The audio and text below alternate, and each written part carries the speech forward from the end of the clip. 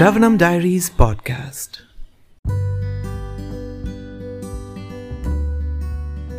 Reading Nectar of Devotion, a summary study by His Divine Grace, Abhaya Charanaravinda Bhaktivedanta Swami Srila Prabhupada on the book of Srila Rupa Goswami Bhakti Rasamrita Sindhu. The following reading is not to be listened out of context in order to avoid confusion or misunderstanding. If you haven't been with us all the way, this book began at episode 832, so please approach this chapter in proper sequence for your best interest. Thank you.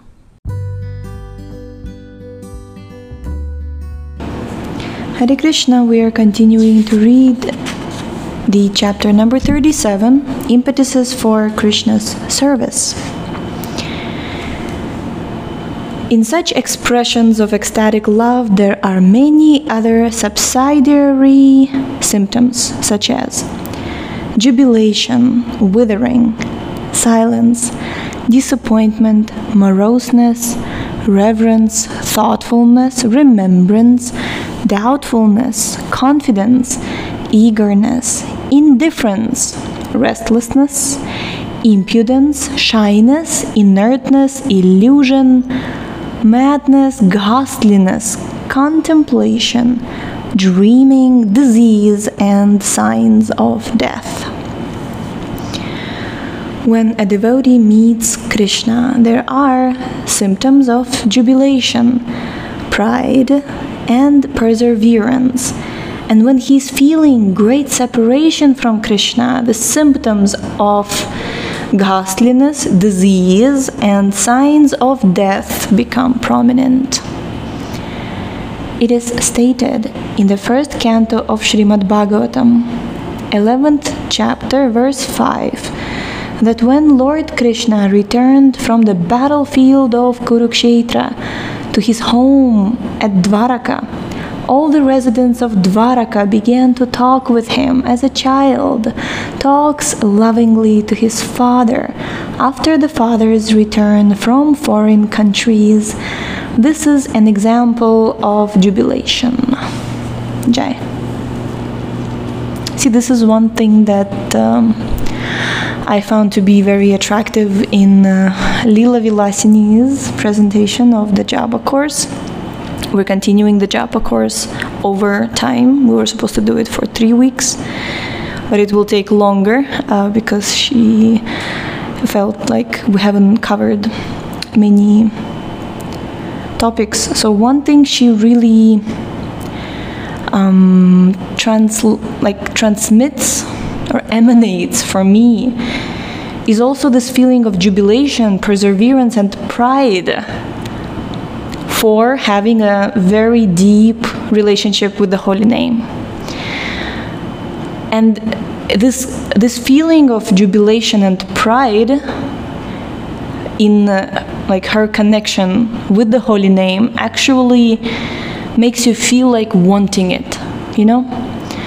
That's when chanting japa really seems like that, you know, if you don't chant japa properly, if you're absent-minded, or if you just stop chanting and you can't even finish your rounds.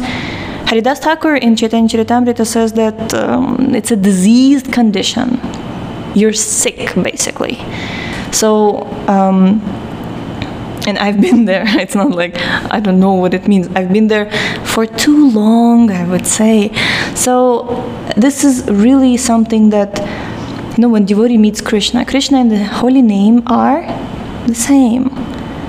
So if we're not able to meet Krishna in his holy name or in his deity form, how can we, it's supposed to be an indication for us that something might be wrong with our approach. We may be sick, basically.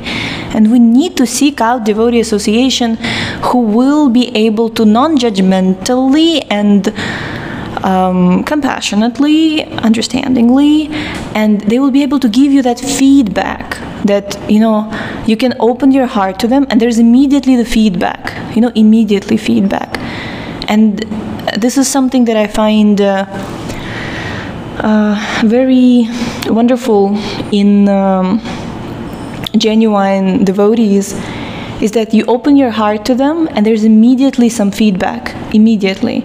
Like, you don't have to like wait for days and weeks, and then like they will be like, oh right, I was so busy because anyway, yeah, so, and then I mean, you understand that that means that maybe you need to seek inspiration somewhere else, because it's not normal. I used to consider that it's normal when you open your heart to devotees and they don't respond, or you open your heart to devotees and they respond like very in a cold way, or they just, you know, just and you consider that maybe Krishna wants, and then you just realize that, you know, not everything that's happening in the world is exactly what Krishna wants for you. Otherwise, why did he give you all of these wonderful books to figure out what he actually wants, isn't it? So, when we say that a blade of grass doesn't move without the will of the Lord, it doesn't mean that every movement within this material world is exactly what Krishna feels ecstatic, loving expression, because otherwise he wouldn't feel angry, right? As Sankarshana, he feels angry that nobody went back to Godhead, and he burns down the whole place because like, what are you doing? Yeah, he allows you to do it because without him you won't be able to do it anyway, but it doesn't mean like he necessarily like feels thrilled about it. So here we see what real devotees, like genuine devotees, authentic devotees, actual devotees, pure devotees, perfect devotees, non-superficial devotees, when they are meeting Krishna, right? It says symptoms of jubilation, pride, perseverance.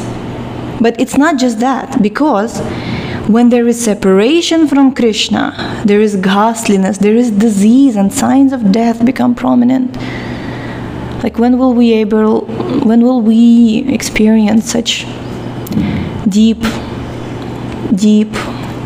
feelings and symptoms? Okay, continuing.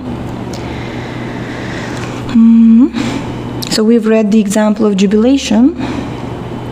Just like a child talks lovingly to his father after the father's return from foreign countries.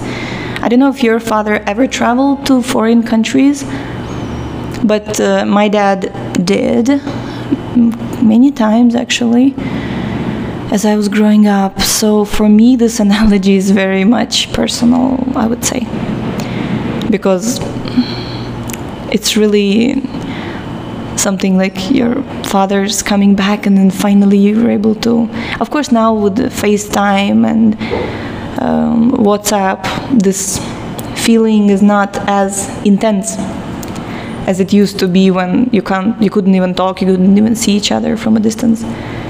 But that reunion is very, very sweet, and this is the example that's given, jubilation. When Bahulashva, the king of Mithila, saw Krishna at his palace, he decided to offer his respects by bowing down before him at least 100 times. But he was so overcome by feelings of love that after bowing down only once, he forgot his position and could not rise again. In the Skanda Purana, a devotee tells Lord Krishna, quote, "My dear Lord, as the sun evaporates all the water on the ground by its scorching heat, so my mental state has dried away the luster of my face and body due to separation from you," unquote. This is an example of withering in ecstatic love. An expression of disappointment was made by Indra, the king of heaven, when he saw the sun god. Indra told him, quote, "My dear sun god, your sunshine is very glorious because it reaches unto the lotus feet of Lord Krishna. the master of the Yadu dynasty. I have thousands of eyes, but they have proved to be useless, because not even for a moment are they able to see the lotus feet of the Lord." Unquote.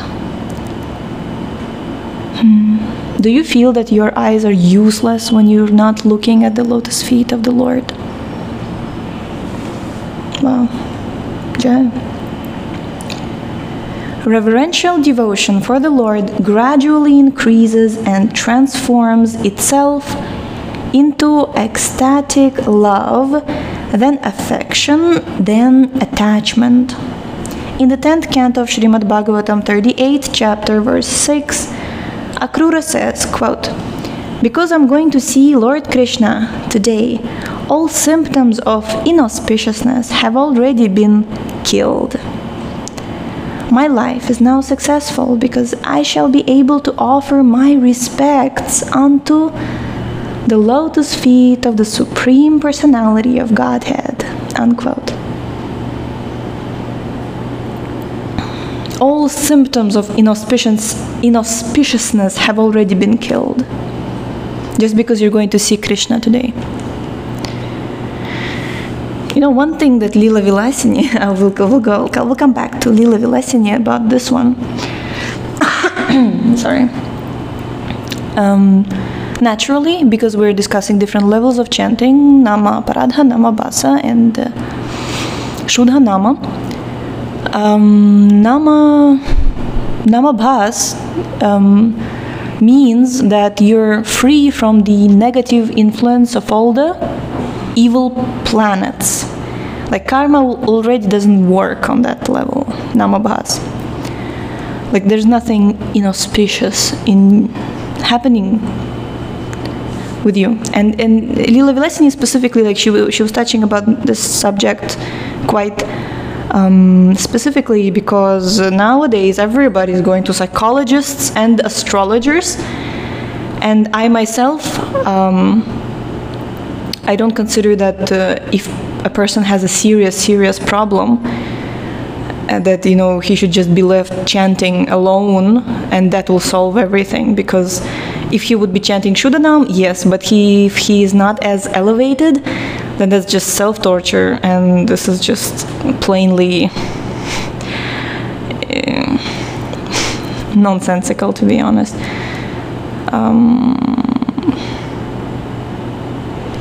Yeah, not in the sense that the holy name doesn't have the power to fix everything. The holy name definitely does. But sometimes seeing Krishna's help through other people's hands is not, you know, it's interesting because when you speak about, I'm not going away from this topic, we're still on the, what we just read, all symptoms of inauspiciousness have already been killed, right? So say a devotee is walking on the street and he sees that a guy is beating up another person. And being a very elevated devotee, he just looks at it and says, "Say Hare Krishna, the guy will go away," and passes by. Does that sound even a little bit adequate to you? Like little bit, no? Because it's not. So similarly, you know, sometimes when you see, or you know, somebody accidentally pours hot oil on their foot, and instead of immediately taking the person to a bathroom, you know, putting their foot into the bucket of cold water and then putting medicines and, you know, doing that first aid necessary actions protocol, you just say Hare Krishna, everything will go away. Just say Hare Krishna, you will stop feeling pain. Just say Hare Krishna, and all inauspiciousness will, you know, does that sound any adequate, like, to you? That doesn't, right? So similarly, many times when we that's why sometimes devotees don't even go there. Devotees don't even discuss higher levels of devotional service, because people just take it in a completely wrong direction and apply it in such a bizarre, silly, inadequate, stupid way that you just wonder, wow, is this like and just because there are people who do it wrong, right? They say that if you play Beethoven wrong, is it Beethoven's fault or is it your fault? Just because they're bad musicians doesn't mean Beethoven's music is bad, right? So just because people are misapplying the principles of bhakti doesn't mean that we shouldn't learn what is real bhakti. Of course, just as Srila Prabhupada says that when you're taking the medicine, you should meditate on the Lord, because the Lord is the real healer, right? So similarly, while applying the first aid to the person who burned their foot, or while trying to save the guy from getting beaten, you can meditate on the Lord and pray that you become an instrument in the Lord's hands, and the Lord protects you, and the Lord saves you, and everything. Yeah, just like that. Hare Krishna. Thank you so much for tuning in today. The book links, previous episodes timeline, and biography of the author can be found on shravanamdiaries.com. The link is in the description, and we shall see you tomorrow. Hare Krishna, Krishna Krishna, Hare